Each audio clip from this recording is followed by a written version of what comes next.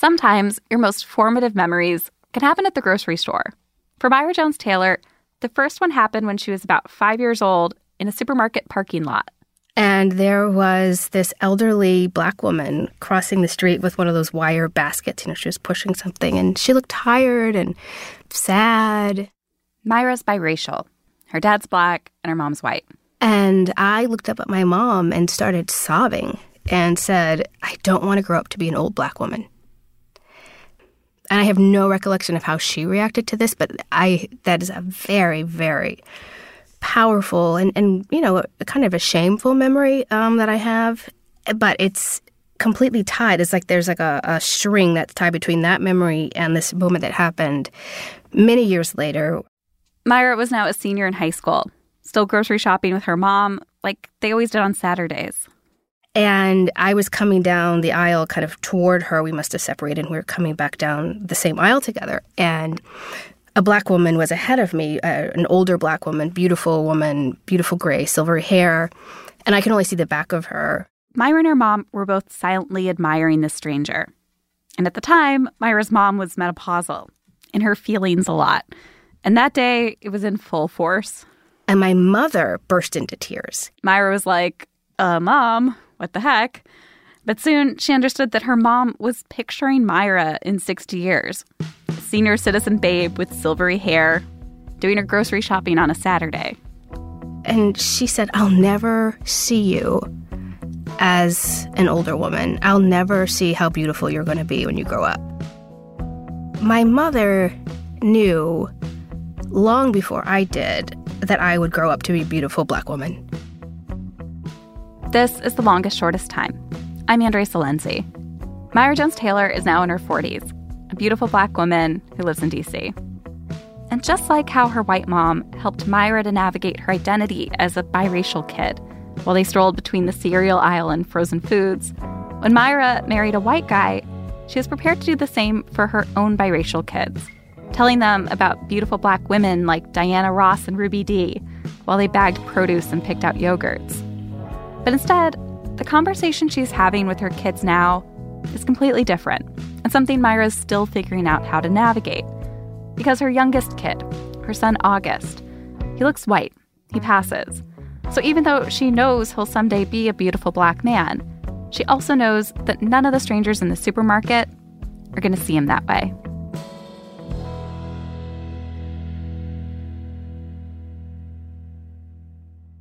Growing up in the 80s, Myra loved hearing her mom tell stories of fighting racial injustice. And she didn't say, this is your lesson in racism, but that's what they were. Like the time her mom found an apartment for the family in East Palo Alto. And when she came back to sign the lease, no longer alone, but now with a Black husband and kids waiting in the car, suddenly the apartment was rented. And my mother does not suffer fools gladly and she will not take no for an answer and will fight injustice to the end of her days. And so she said, to hell, it's rented. She went to legal aid and contested the landlord in court. She won, and he was ordered to spruce up the apartment, give them a couple months rent free.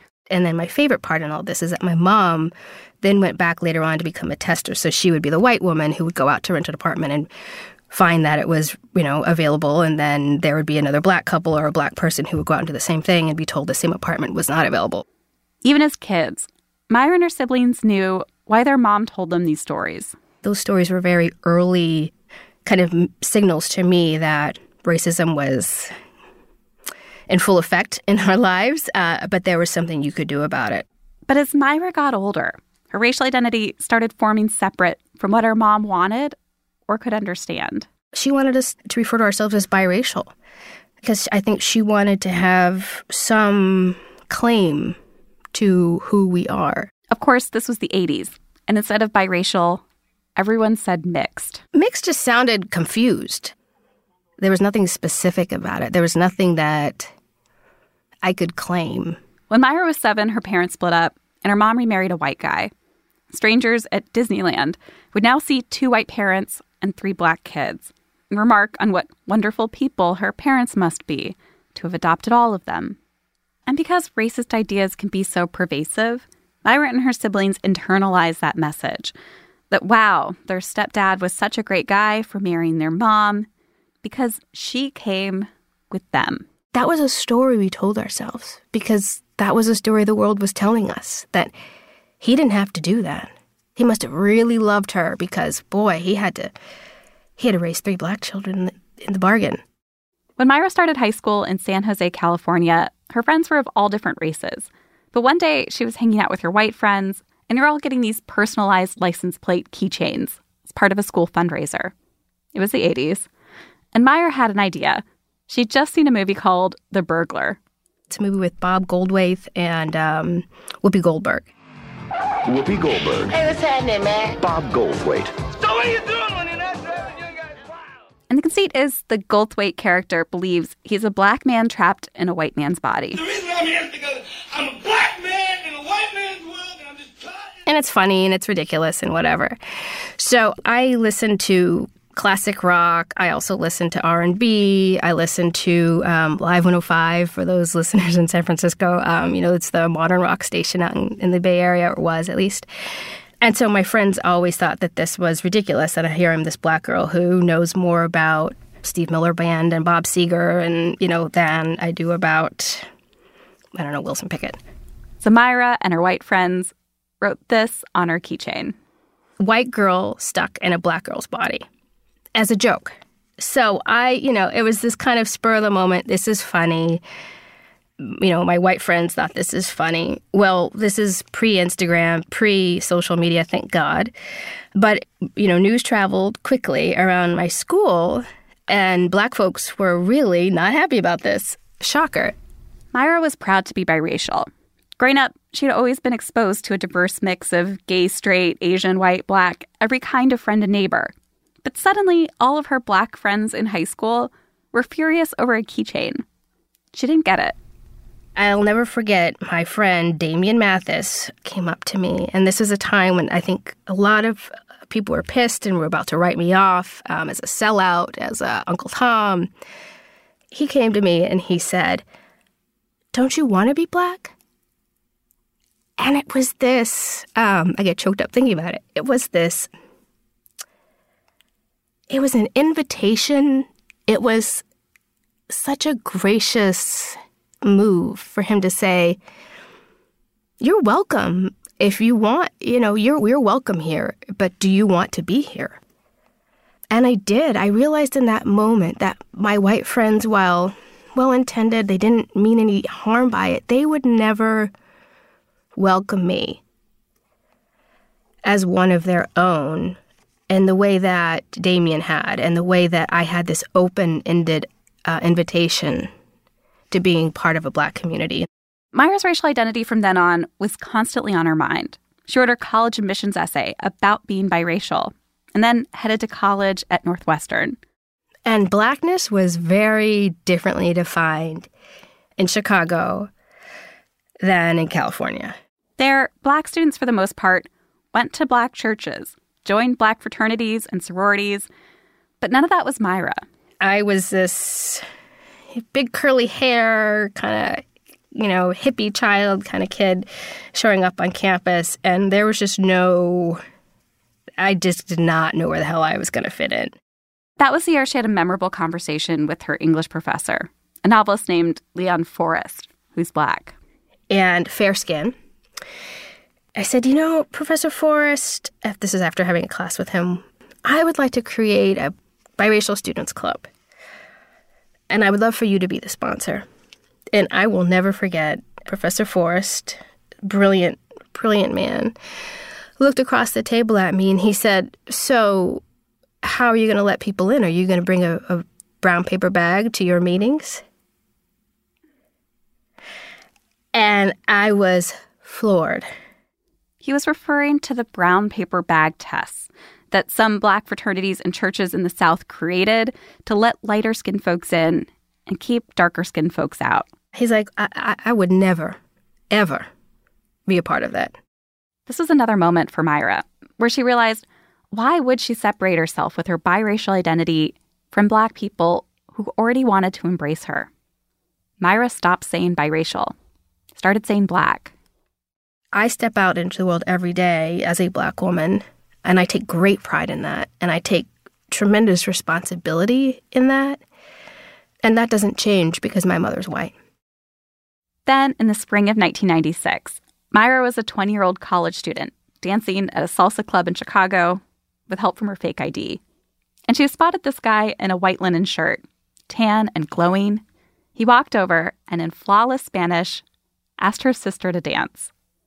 But Myra's sister was taking a break from dancing, so she suggested he ask Myra. The two of them danced until the club closed at 4 a.m. That night, on the dark dance floor, the tan guy in the linen shirt passed as Puerto Rican. But as she got to know him better, she learned he was actually just a white guy who'd recently been to Puerto Rico. Matt was actually from Springfield, Illinois, with French and German heritage, white. This is going to sound wrong, and if there are trolls out there, I'm sure I'll get hit for this one, but the only thing against my husband, or before, we got married, was that he was white. Because I desperately wanted my children to have Black grandparents. I could not deny my own children something that I had longed for so much as a kid. As a little girl, Myra hadn't been close with her father, so she only had white grandparents who she loved, but she'd watch Ruby Dee and Ozzie Davis on TV and wish they were her grandparents.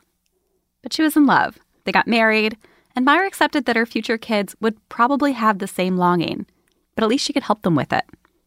Then Myra started imagining other things, like what her future kids were going to look like.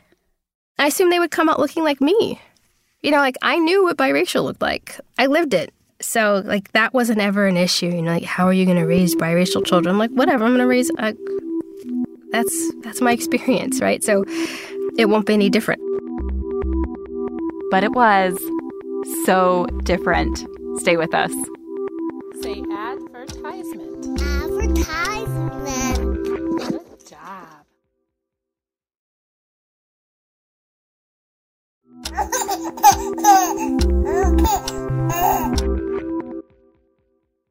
Welcome back. So, growing up, Myra was always fascinated with stories of passing, when someone with a multiracial identity can pass for white. She used to read stories about these people in slave narratives when she was a kid. But back then, she was skeptical. This idea of passing, I just thought was almost something that was created by white people. Because I never trusted or never believed in this idea that I wouldn't be able to, or other Black folks wouldn't be able to recognize one of our own. While some people will tell you, I don't see race, Myra's always been proud of how good she is at that. There's a certain hue to your skin when you're fair skinned, but you're Black. There's a certain quality to it that you can pick up on. Hair texture, nose, just something that I have always been able to be like, oh, yep, I see you. You're one of us. So when Myra first became a mom to her daughter Phoenix, even though her baby was fair-skinned, Myra could still see her daughter's Blackness. You could tell she has something up in her. There's something going, she has she's a child of color, you can tell. But then, right away, like her own mom did all those years ago, Myra started worrying about how their skin tones were different and what that meant for her being able to claim Phoenix as her child. I remember thinking, oh my gosh, people aren't going to think I'm her mother. They're going to challenge my connection to this child because she's so fair. At the time, Myra had a mommy coworker, her best maternity leave buddy, who was also a Black woman with a fair-skinned baby. And the two of them would take the train down from New Haven, where Myra was getting her PhD, and they'd go into New York City together to spend the day looking at art, going out to eat. And I remember we were strategizing on Metro North, heading down from New Haven to New York City. We're going to the Upper West Side, where the only women of color we're going to see are going to be nannies. And there's nothing wrong with being a nanny, but damn it, I have the C-section scars to prove that, this is my kid and I want some ownership over this. I want to be able to claim her. And I remember thinking, well, we'll just nurse. Myra and her mom friend nursed on the train. They nursed at the Natural History Museum. They nursed outside at a cafe. But for all of Myra's efforts to claim baby Phoenix, this urge was only heightened 2 years later when she met her son, August. August was a C-section that was early, and so he was perfectly, rounded head, and but he was just, blonde. You couldn't really quite tell what color his eyes were going to be, but blue, and really, really pale little boy. And so, my husband tells the story of how when he first held August, he said, okay, our son has albinoism, and okay, we'll take care of him. He will be okay. But that was his first reaction because he was so fair. So neither of us ever thought that we would have a child who looked so white. August, not albino, just really fair, has Myra's nose, her cheekbones, her eye shape. But he also looks a lot like his dad. You can hold photos up with them both as kids. And there they are, these matching toe-headed babies. People used to say when he was younger, people in the neighborhood, he really, I don't know if they were saying this to show how, woke they were or how open-minded they could be. It was a point of pride to say how much they could see him in me. But Myra, who's always prided herself in her ability to see color, couldn't see it in her own son. I would never have an I see you moment with my son. I really wouldn't. So now, instead of raising biracial kids like Myra's mom was doing, Myra and her husband realized that they had two Black kids, one who looked biracial and another who passed for white. And passing was an experience neither of them really knew. Back then, they were raising their family in New Haven, which they loved because everyone there knew that their kids were theirs. It's like Cheers and Sesame Street and Mr. Rogers' Neighborhood all rolled up in one. There's this one neighborhood feeder school where all the Yale folks sent their kids. But Myra felt like there weren't enough African-American students or kids from different socioeconomic backgrounds. I did not want them growing up thinking that every coffee table, everybody's home, in their home, they have a coffee table with a copy of The New Yorker, The New York Times, and The Nation. So they picked a more diverse school for their kids, where there were Section 8 kids, recent immigrant kids, and kids with no affiliation to Yale. She signed them up for swimming classes, but they didn't stick with it when she realized that everyone in the classes were white. And then she signed her kids up for a track club, one that was mostly Black.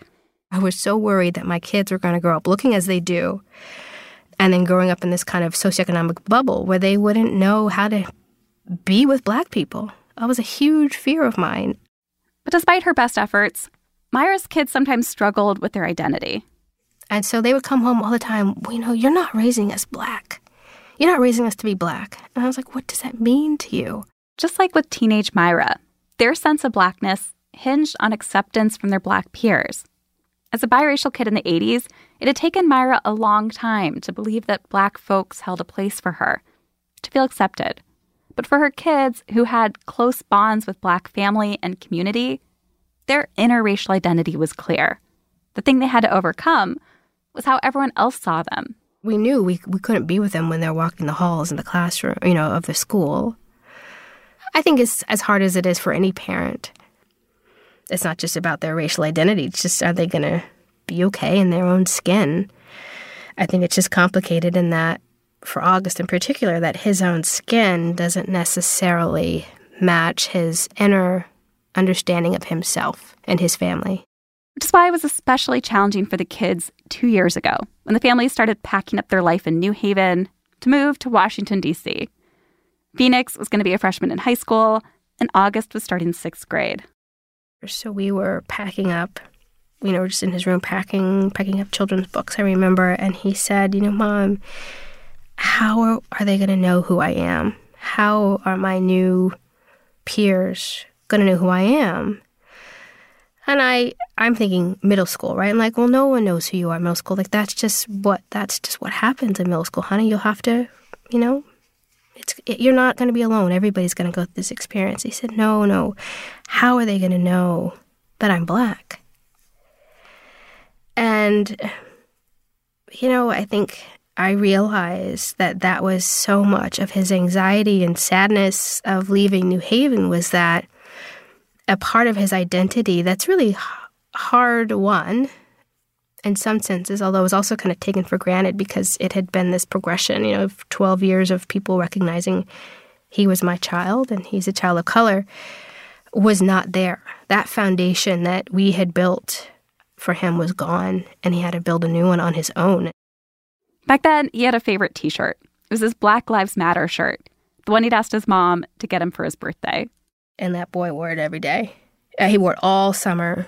I mean, he was always in that shirt. And then they moved. All of a sudden, he did not have that shirt on, and it was noticeable. I didn't ask him about it at first. Just then I said kind of like, hey, where's your Black Lives Matter T-shirt? And he, I don't know. It must be packed away somewhere. Knowing full well he knew exactly where it was. Myra knew the move was hard on him. It had just been a few weeks before that conversation when August had been surrounded by his Black family. It was a summer family reunion with members from Myra's father's side. August was running around with his cousins of Black and brown hues. He heard stories about their great-uncle, who was fired from his factory job after he told his boss he supported Martin Luther King Jr. August watched his mom and aunties stay up late, singing and dancing. Myra loved seeing him fit in there. I don't know how to describe it. There are no questions. We're all singing songs, hip-hop and R&B songs from the 90s. And then my children and my nieces and nephews are just cracking jokes at us or joining in. One of my nephews, this great video of him singing Candy Girl. I'm like, what you know about Candy Girl? But, so it's all coming back. And, it's just part of their lives is just to be part of this family. And my children are very much part of that family. That is their family. How important do you think it is for a kid to have a racial identity? For me, I will say this. I take such comfort in being part of something bigger than myself and knowing that people are going to recognize me as one of their own and protect me and defend me and support me and love me because of the basic fact of what I look like and who I am. And there's a shared experience that we all have, and that with that comes an instant form of family. And I think for me, that's the hardest part, is that my children, my son in particular, he doesn't have that. I mean, I cannot tell you how much it means to me to have somebody, if I'm having a hard day, to see another person of color and just like, hey, sis, I don't know this person, never met this person, but there's a instant recognition of family, of love, of shared experience that I can tap into. And it will, if you're not Black, I can't describe it to you. It is this immediate and bountiful feeling of warmth. In a bit, Myra's going to find a way to get August to express what he's been going through. In a tiny way. Because remember, this is a teenager talking with his mom about feelings. Don't go away. Advertisement!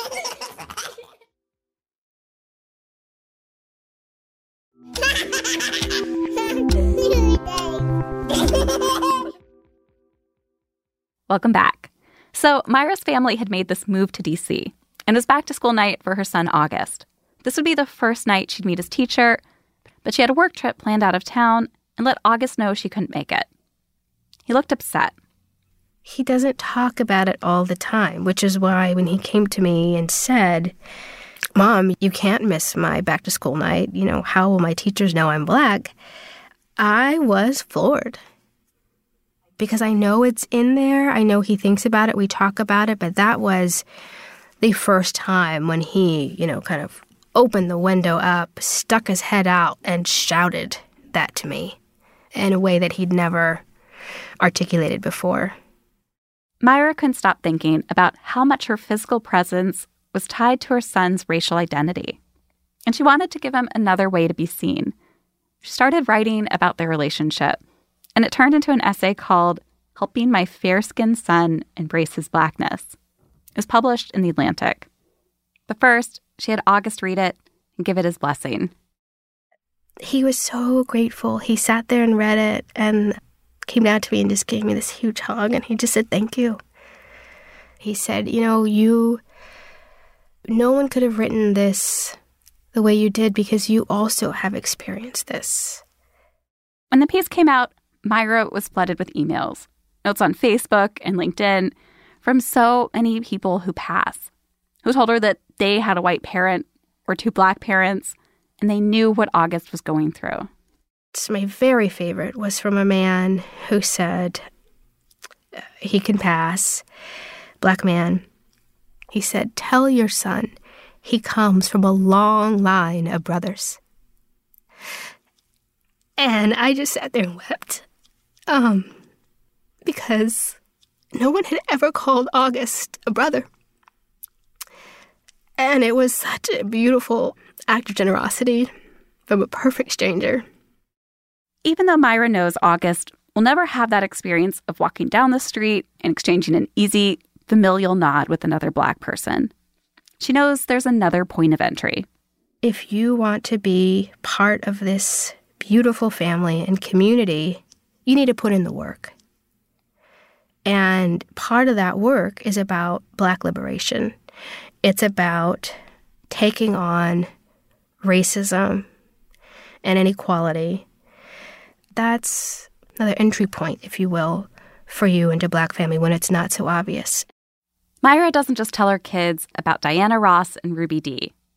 These days, she talks to them about Walter White. So Walter White, not of that television show. Not from Breaking Bad, but Walter White, who led the NAACP from 1931 until 1955. Walter White had two Black parents, and he could pass. He looked straight up white, and he used his whiteness to infiltrate the Klan. He used his whiteness to find out about lynchings that might be happening. And then he traded on this to fight for racial justice in this country. And so I point to that. And that's hard, right? That's kind of a high standard. Okay, you want to be seen as Black, go, become the head of the NAACP. That's not fair. But what I say to the kids is that is something that you can do. Because you're not always going to be, you may not automatically be accepted or acknowledged, but you can do something for your family. When Myra's piece came out, a senior organizer from the Black Lives Matter Global Network reached out and said, "Your son's story is my story." She sent August a new T-shirt. But he hasn't worn it yet. Even though August's friends are mostly people of color, they're Syrian and Vietnamese, not Black. Myra doesn't know why he's not wearing the T-shirt yet. If it's because it's his most treasured possession, or if it's because he doesn't know how the other kids are going to react.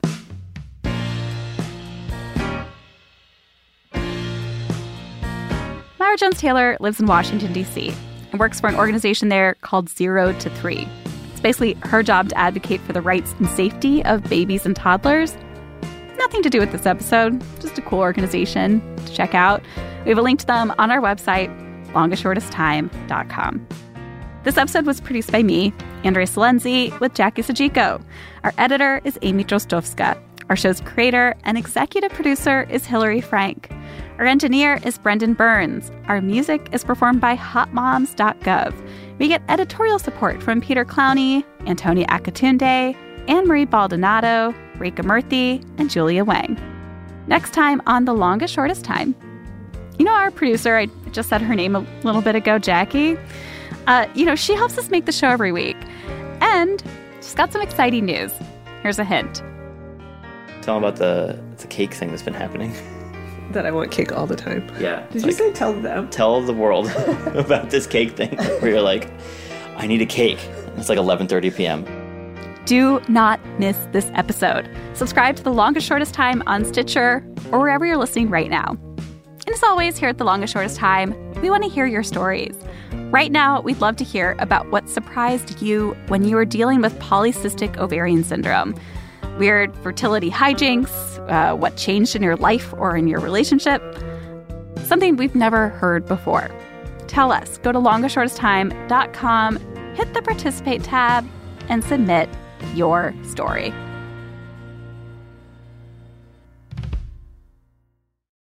Dirt, dirt, dirt, dirt, dirt, dirt.